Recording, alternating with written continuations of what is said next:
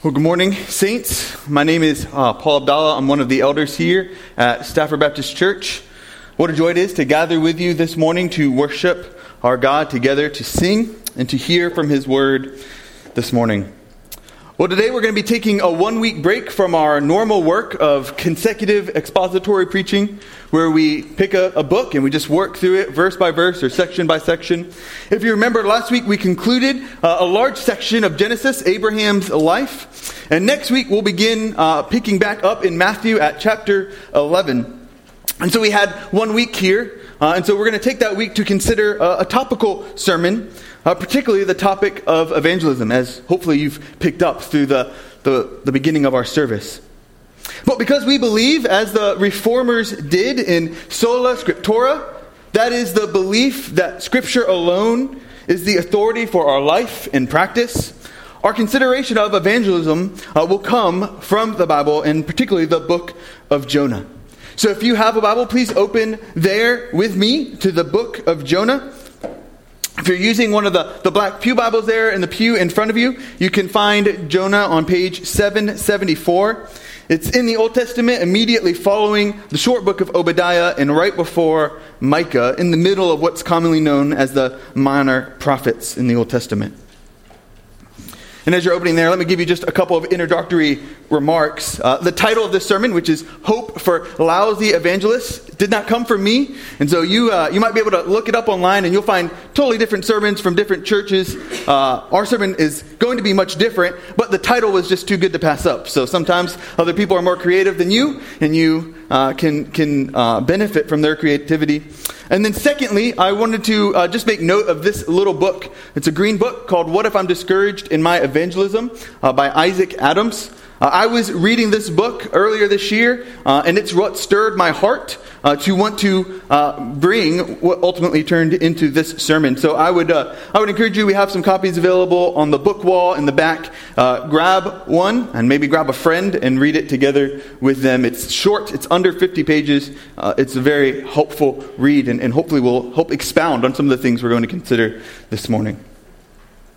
Well, we'll start this morning with a scripture reading from Jonah 3. So if you're in the book of Jonah, look for chapter 3. Here at this point in Jonah's story, he's already been called to go to Nineveh once.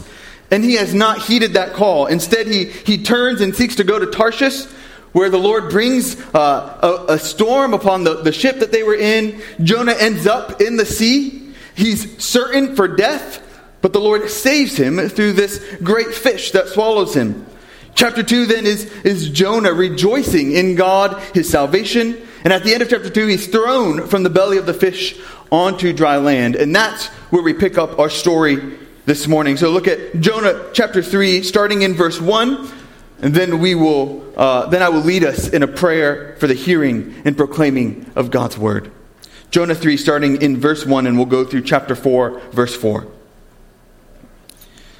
Then the word of the Lord came to Jonah the second time, saying, "Arise, go to Nineveh, that great city, and call out against it the message that I tell you." So Jonah arose and went to Nineveh according to the word of the Lord. Now Nineveh was an exceedingly great city, 3 days' journey in breadth. Jonah began to go into the city, going a day's journey, and he called out, "Yet 40 days, and Nineveh shall be overthrown." And the people of Nineveh believed God. They called for a fast and put on sackcloth from the greatest of them to the least of them. The word reached the king of Nineveh, and he arose from his throne, removed his robe, covered himself with sackcloth, and sat in ashes. And he issued a proclamation and published through Nineveh, "By the decree of the king and his nobles, let neither man nor beast, herd nor flock taste anything. Let them not feed or drink water, but let man and beast be covered with sackcloth, and let them call out mightily to God. Let everyone turn from his evil way and from the violence that is in his hands. Who knows? God may turn and relent and turn from his fierce anger, so that we may not perish." When God saw what they did, how they turned from their evil way, God relented of the disaster that he had said he would do to them, and he did not do it. But it displeased Jonah exceedingly, and he was angry. And he prayed to the Lord and said, "O Lord, is not this what I said when I was yet in my country? That is why I made haste to flee to Tarshish, for I knew that you are a gracious God and merciful, slow to anger, and abounding in steadfast love, and relenting from disaster. Therefore now, O Lord, please take my life from me, for it is better for me to die than to live." And the Lord said, "Do you do well to be angry?" Let's pray. Father, we thank you for your word this morning. Your word is what saves. Your word is what brings joy to our hearts. Lord, we pray that as we hear it proclaimed this morning, that you, through your Spirit, would illuminate our hearts to understand your word, that we might have joy, and in that joy proclaim. And we pray in Jesus' name, amen.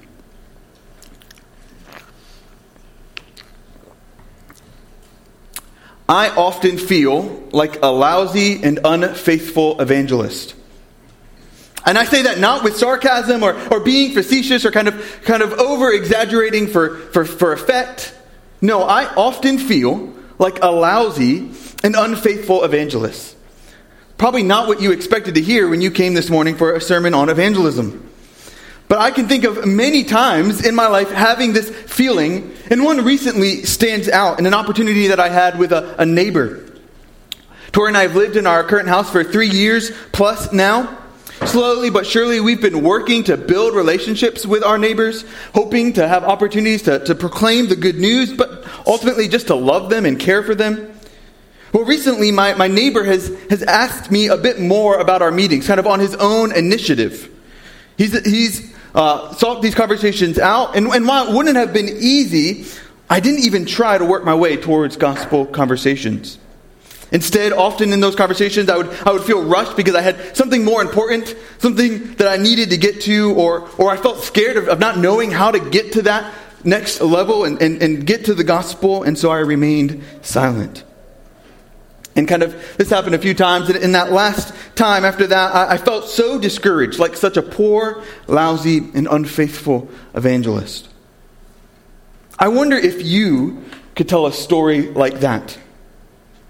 If you've ever felt discouraged like a lousy and unfaithful evangelist. I start with that story this morning because I want to begin with the truth that you and I were not alone. In 1 Corinthians 10:13 we read, "No temptation has overtaken you that is not common to man." And so my goal this morning is to speak to us. To speak to those who feel like lousy and unfaithful evangelists. Maybe you have felt that way recently, or maybe you're going to feel that way soon, or maybe you feel that way right now. What hope do we have? Well, we have hope in our God. Well, just so that we're on the same page this morning, when we say evangelism, this is what we mean. This is what I mean. It's the proclamation of the good news of the gospel with the aim to persuade to faith. So when I say evangelism, that's what I'm talking about. It's the proclamation of the good news with the aim to persuade to faith. And the gospel is that message that God is holy and sinless, that we are unholy and sinners, deserving of God's perfect justice.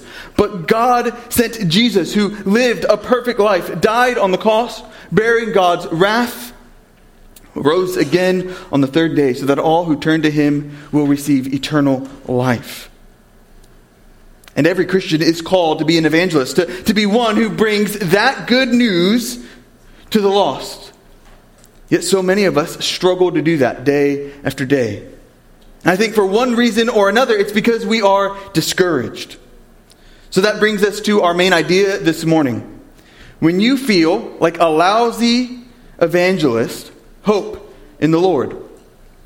It's pretty simple, but I'll say it again. When you feel like a lousy evangelist, hope in the Lord. Perhaps you feel lousy in your evangelism because the moment you get opportunities to speak about the good news, you get awkward or kind of that long pause of silence. Perhaps you feel lousy because you fear losing a friend or your job, and so you remain silent. Perhaps you feel lousy because you don't feel confident in your ability to communicate these wonderful truths that we've been given.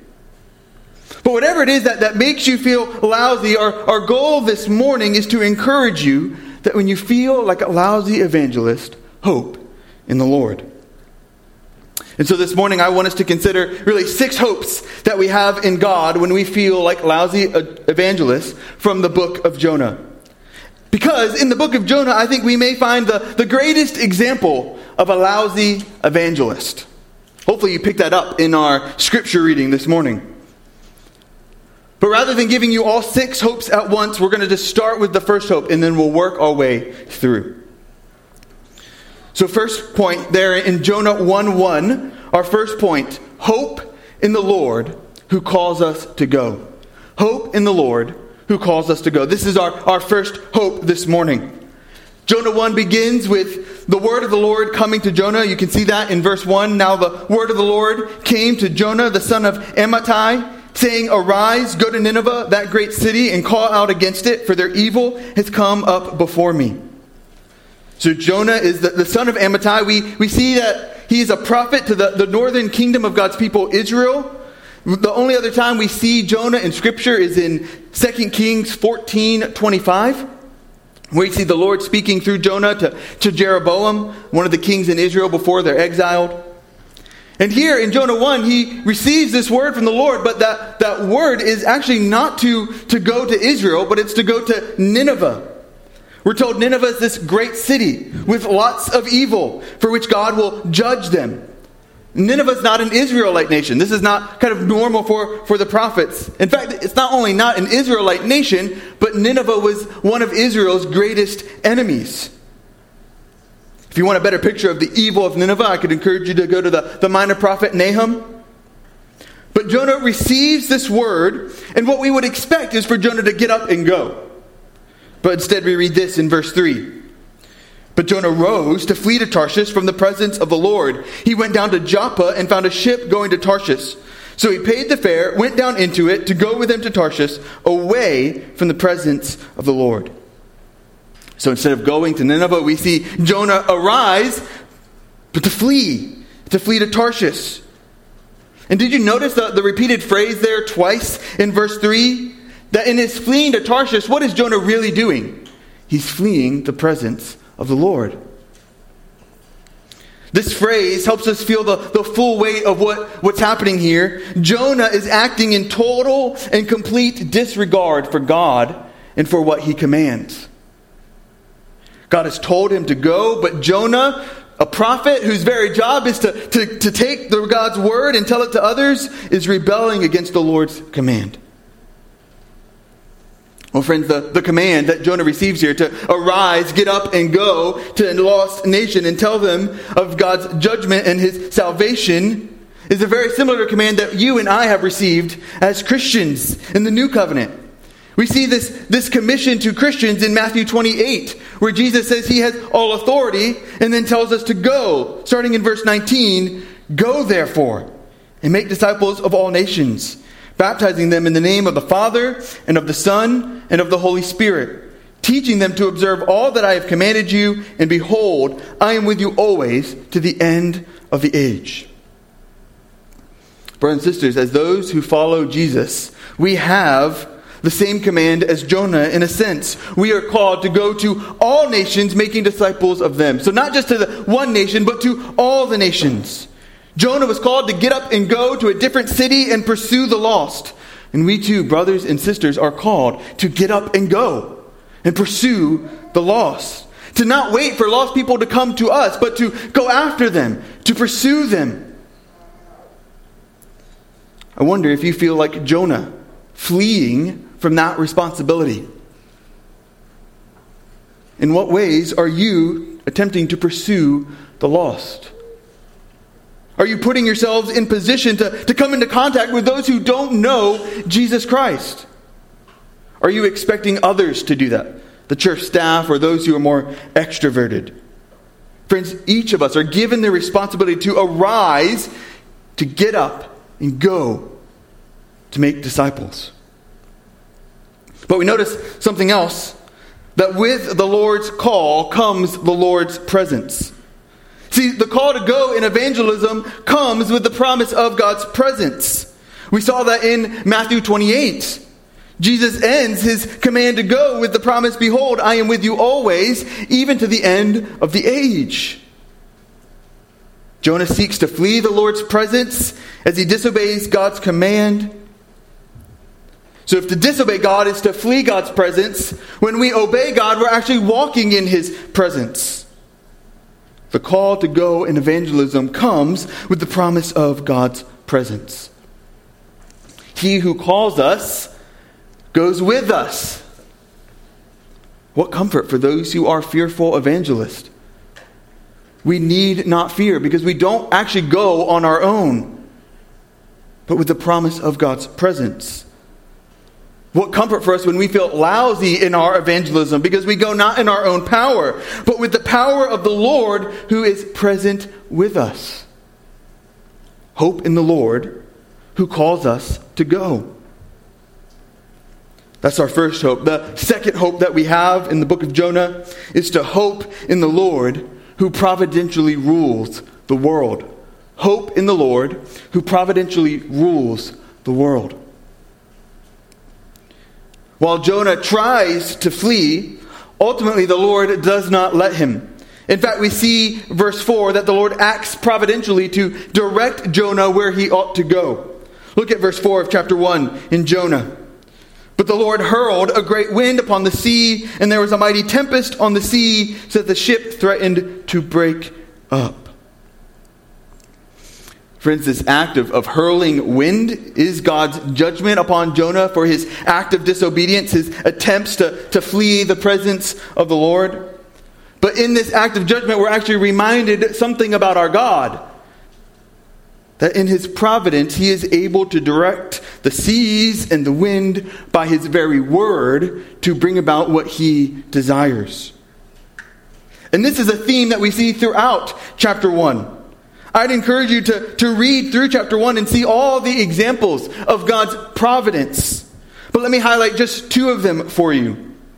In verse 7, we read of the sailors that they say to one another, "Come, let us cast lots, that we may know on whose account this evil has come upon us."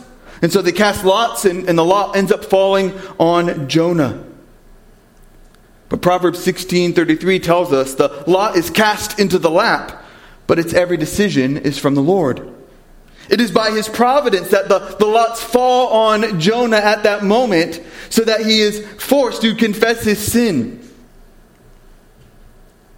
Another example of God's providence is seen in verse 17, where we read this, "And the Lord appointed a great fish to swallow up Jonah. And Jonah was in the belly of the fish 3 days and 3 nights." The Lord appointed this great fish. This is not just poetic language. No, this is God's hands-on involvement in our world. His hands-on providence in his creation.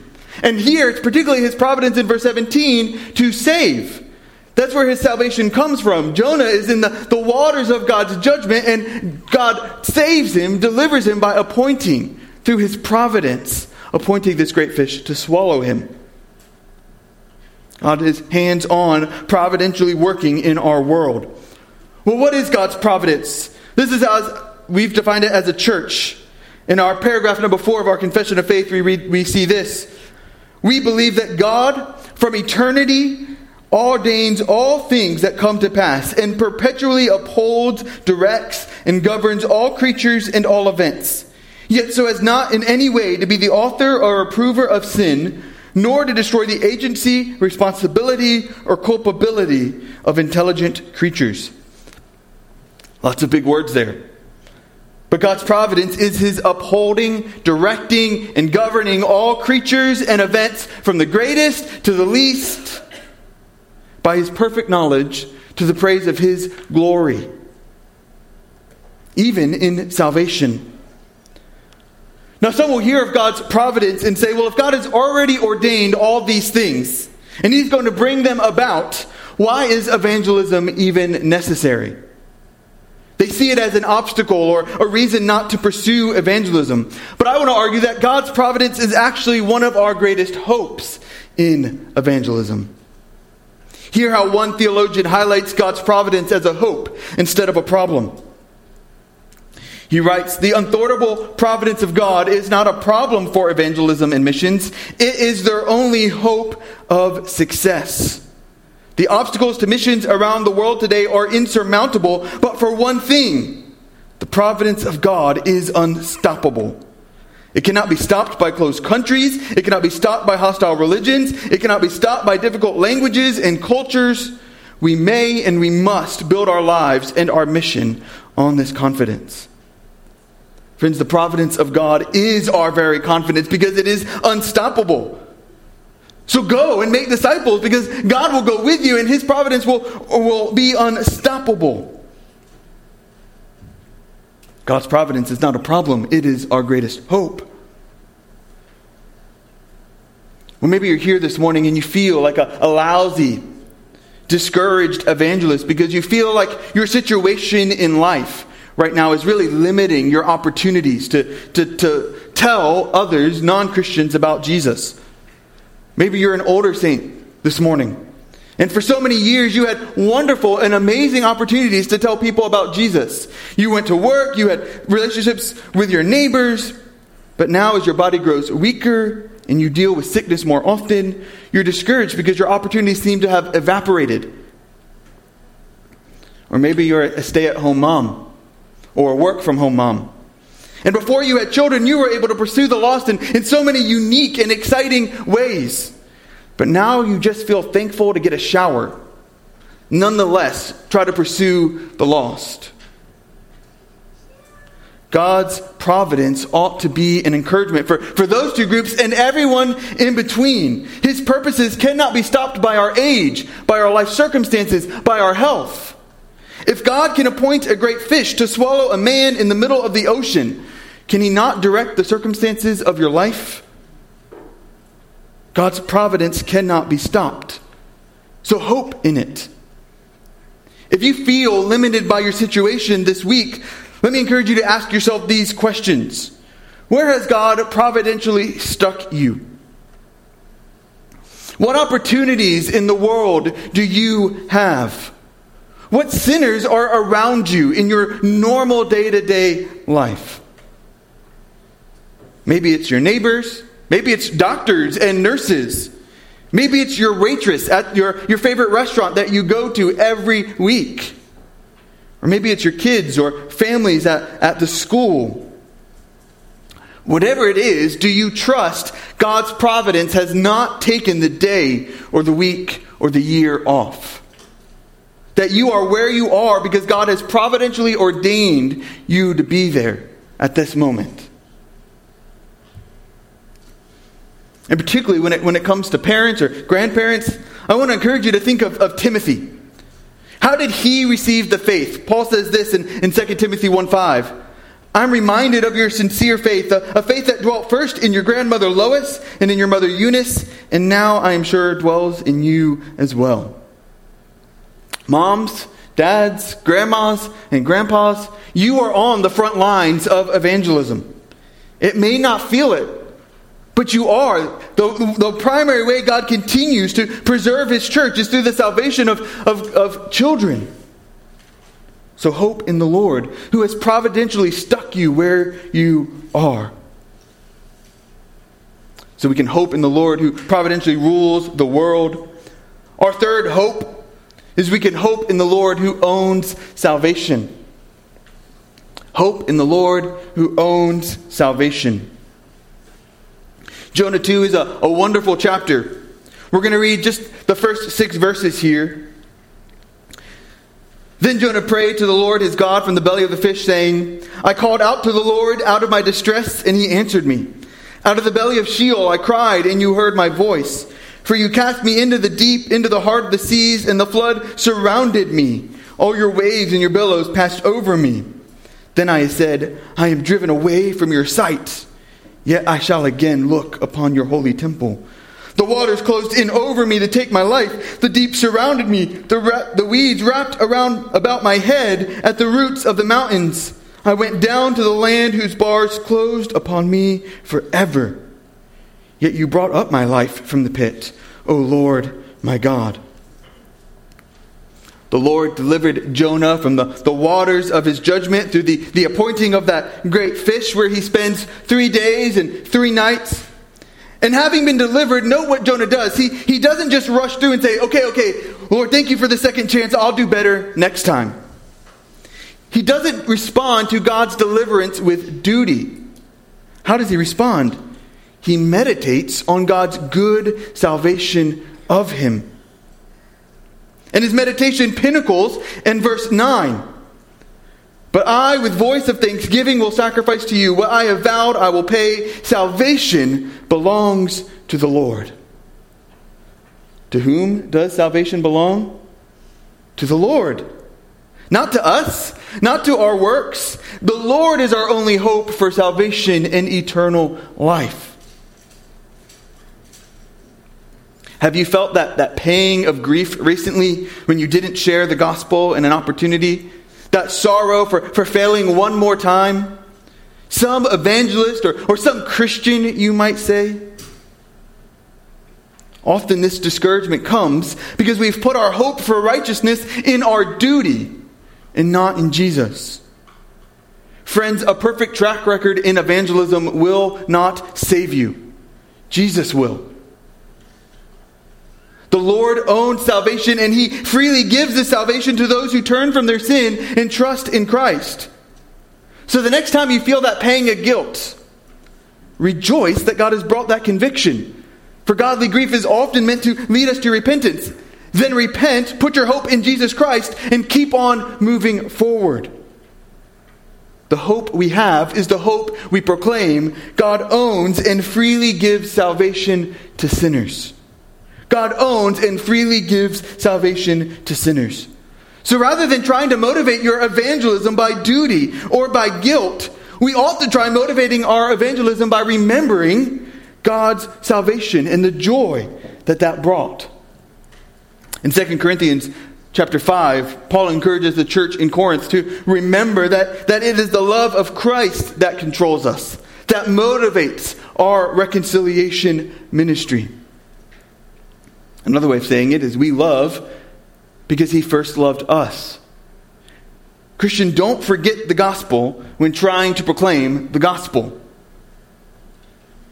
I'll say that again. Don't forget the gospel when trying to proclaim the gospel. It's actually remembering Jesus' work on our behalf that will rightly and more fully motivate your evangelism.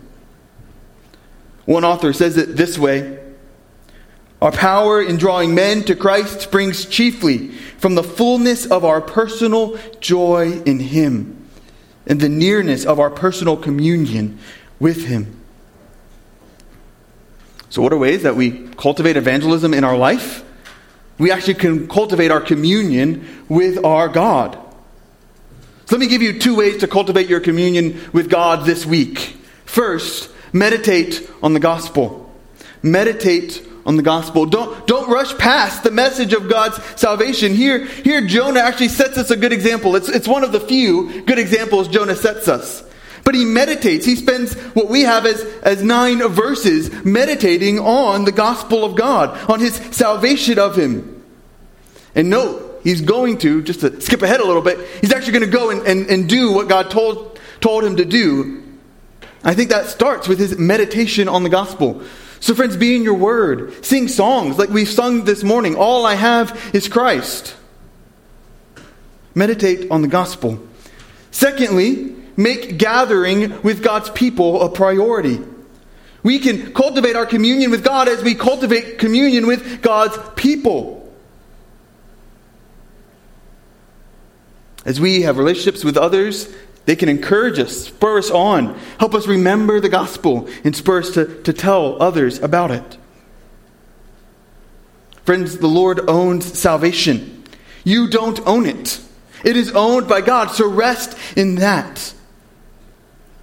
But I think this hope of the Lord owning salvation actually speaks to a second discouragement. At times we can be discouraged because we aren't seeing results. So maybe you're a parent of an older child who's not a Christian. Maybe you have a parent or a sibling who you've been trying to share the gospel with to no seeming avail. We can often become discouraged evangelists because we don't see the results that we long to see. But here we're forgetting the truth that we learn in Jonah 2:9. To the Lord belongs salvation. Salvation belongs to the Lord. So put your hope in God's sovereign owning of that salvation. And really, remember your job. Your job is to deliver the good news, not to make others accept the good news. A common illustration used to describe this is that we as Christians are like mailmen. What do mailmen do? They deliver the news. Does a mailman fail if when you get that news or that letter or that bill or that summons to jury duty and you feel angry and you don't want to accept it? Is that the mailman's fault? Did he fail? No, he was faithful to his job. He delivered the news. So friends, you and I, if we're faithfully and joyfully telling others about the news, we are being faithful. We can take hope that our job is not to save sinners. And we can entrust to God that which already belongs to Him, the salvation of sinners. Hope in the Lord who owns salvation. Our fourth hope. Hope in the Lord who gives second chances to lousy evangelists. Hope in the Lord who gives second chances to lousy evangelists. Look at Jonah chapter 3, verse 1 and 2. Then the word of the Lord came to Jonah the second time, saying, Arise, go to Nineveh, that great city, and call out against it the message that I tell you. Did you see it? The word comes to Jonah a second time. We might expect God at this point to give up on Jonah, to scold him, to even maybe remove the title of prophet and say, you're not worthy. But instead, the word of the Lord comes a second time. As the VeggieTales song says, our God is a God of second chances. I know many of you were singing that in your head. And note that in God's second chance, the call is very similar to God's first call. I'll point it out. Arise, that's the same word. Go to Nineveh, same phrase. That great city, same phrase. And call out against it, same phrase. The message that I tell you. Jonah's word comes the Lord's word comes as it did the first time to Jonah. I wonder how many of you would love a second opportunity to share the gospel with a friend or a family member or a coworker. Well, friends, we serve a God who often, though not always, who often gives second chances. Sometimes it takes time, the rebuilding of relationships, but we serve a God who gives second chances. Amen? Amen. You know, so many of us get discouraged. We kind of take ourselves out of the game because we treat evangelism like a superpower. Either you have it or you don't. Right? So we'll try to share the gospel once and it doesn't go well. And then we're all right, well, I clearly don't have the gift. I don't have the power, so I'm going to just quit. We can be like a child who expects to be able to play Mozart on the piano and is ready to give up after practicing only 2 minutes. I practiced for years. I still can't play Mozart. But evangelism, friends, is not a superpower. It's a discipline. It's something that needs to be practiced again and again, built into our lives. It's a skill to be developed by all, not merely a power given to a few. And our God gives many chances. And so, friends, as long as you and I are breathing, we have more chances to grow in our evangelism. So don't waste it. God is giving you and I more chances, and we never know what He might do with those next chances. And that actually leads us right into our fifth hope. Hope in the Lord who uses lousy evangelists. Hope in the Lord who uses lousy evangelists. Well, having been given this second hope, we see Jonah go into Nineveh. That's what we see there in verse 3. He goes into Nineveh. He proclaims the message, going about a day's journey in what is about a 3-day wide city. It would have taken him about 3 days to walk the entire city. And about a day's in, what we begin to see is God's salvation spreads. But note all that we're given of Jonah's message. Look at what it says in verse 4. This is Jonah's message. Jonah began to go into the city, going a day's journey, and he called out, "Yet 40 days, and Nineveh shall be overthrown." That's it. It's short, sweet, to the point. Probably not all that he said, but it's all that we have recorded for us. He's not eloquent. He's just declaring the simple truth that God's judgment will come if they don't repent. And then Jonah kind of slides out of the story. So in verses 5 through 10 of chapter 3, we don't see anything really from Jonah. But then we pick him back up in chapter 4, verse 1, and we read this. "But it displeased Jonah exceedingly." Or, it might read in your translation, "It was exceedingly evil to Jonah, and he was angry." Why did Jonah think it to be evil? Why was he angry? Because he knew God would save them. He knew God would relent of his disaster. Talk about a lousy evangelist. He didn't want to proclaim the message because he didn't want them to be delivered.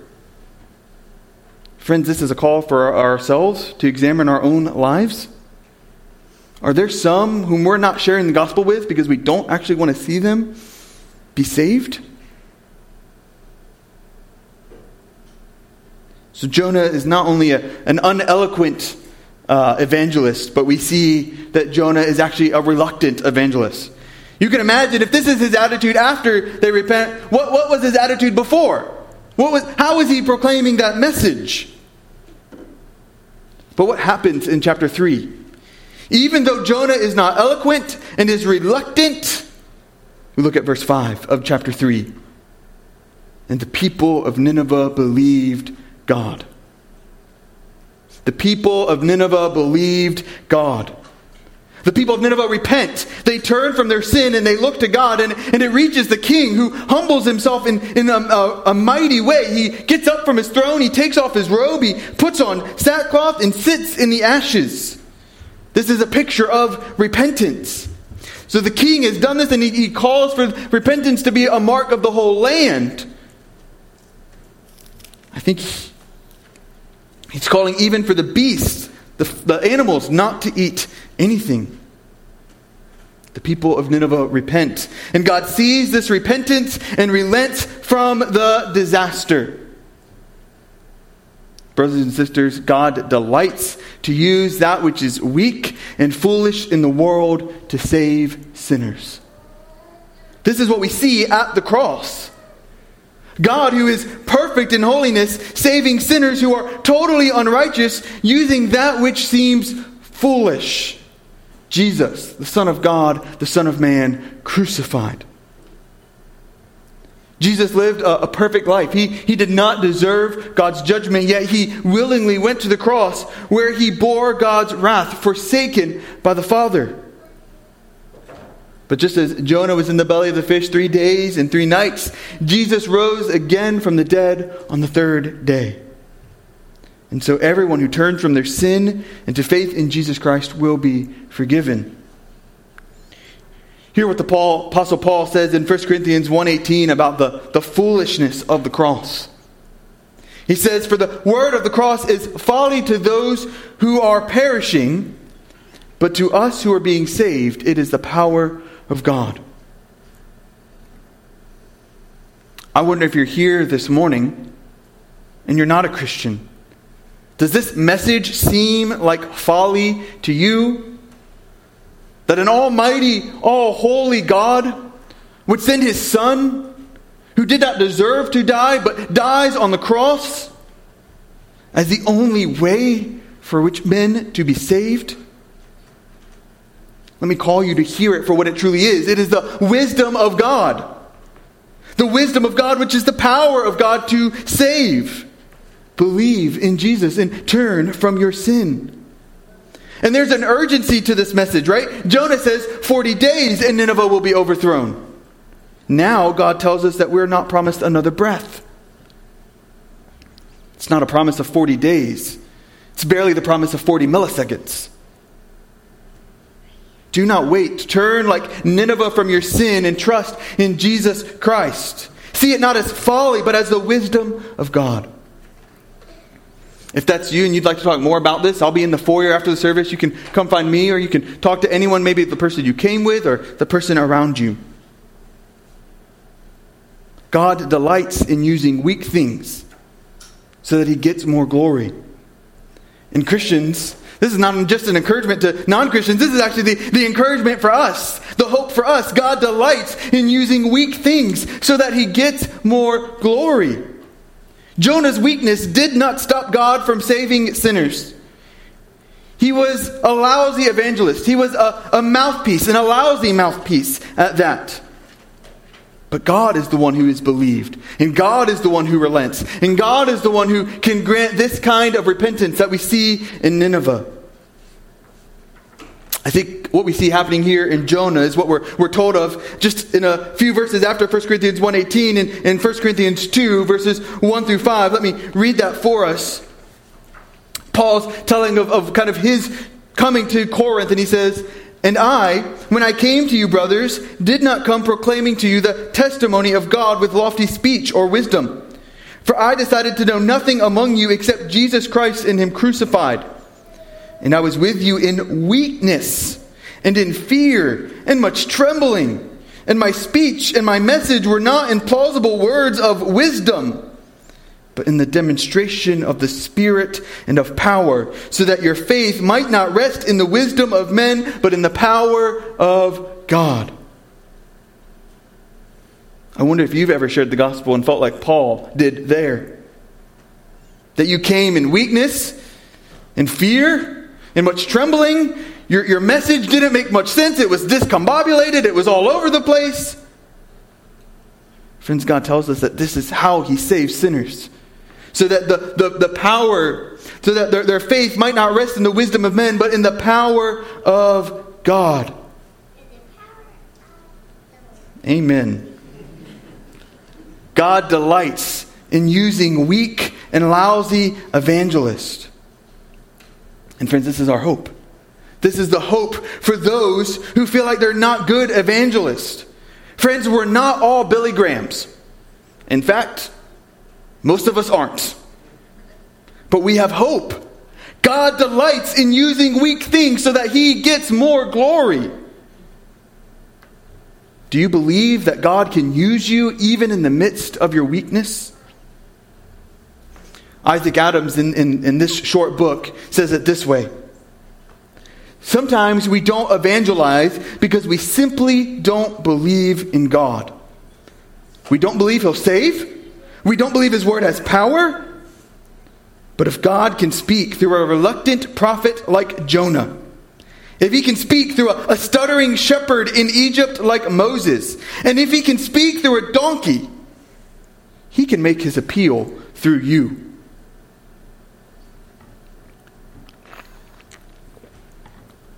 Friends, God uses lousy evangelists.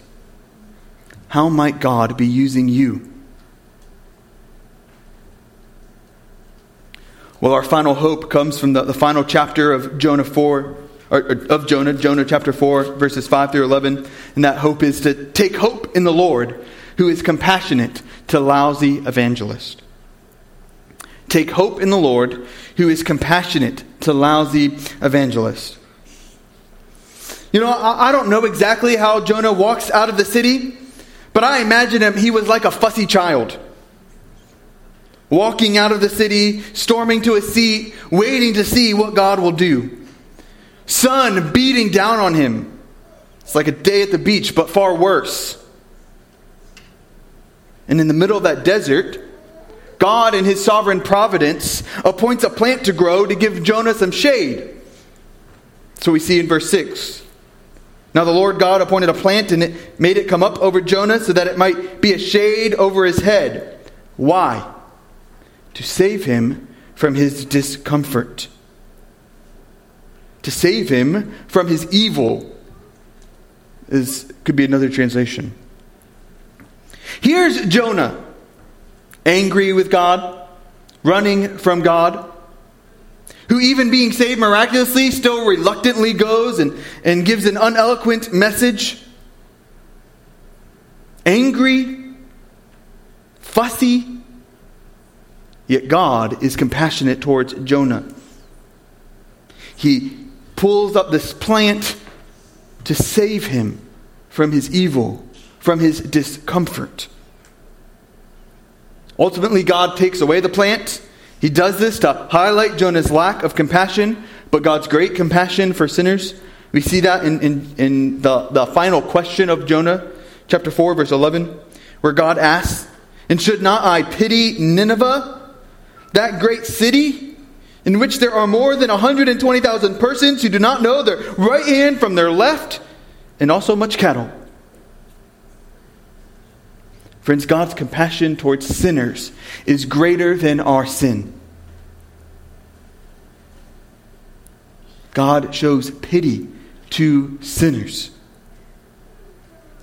This is great hope for us, friends. Maybe you are a lousy evangelist. Turn and know God's compassion.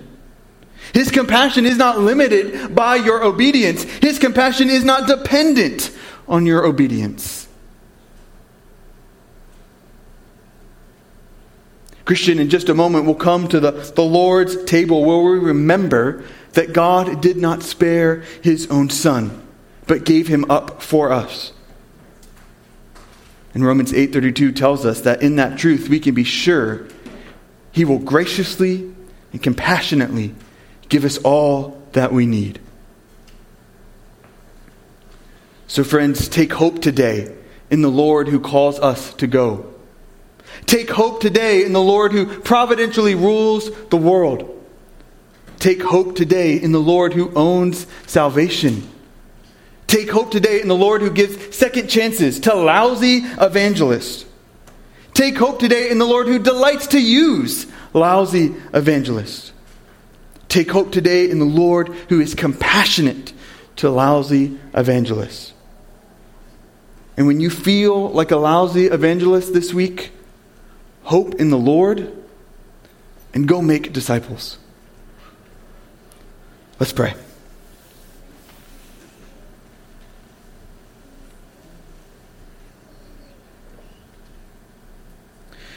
Father, we are in awe of your compassion. It is so undeserved. Yet, Lord, you promise to be our mighty fortress, our refuge. You promise victory for your church. So, Lord, give us hope today. Give us the hope of your salvation. Give us the joy of meditating on how the gospel has worked in our own lives. Lord, give us the hope that you delight to use weak things so that you get more glory. May your name be glorified as we go out this week. In Jesus' name, amen.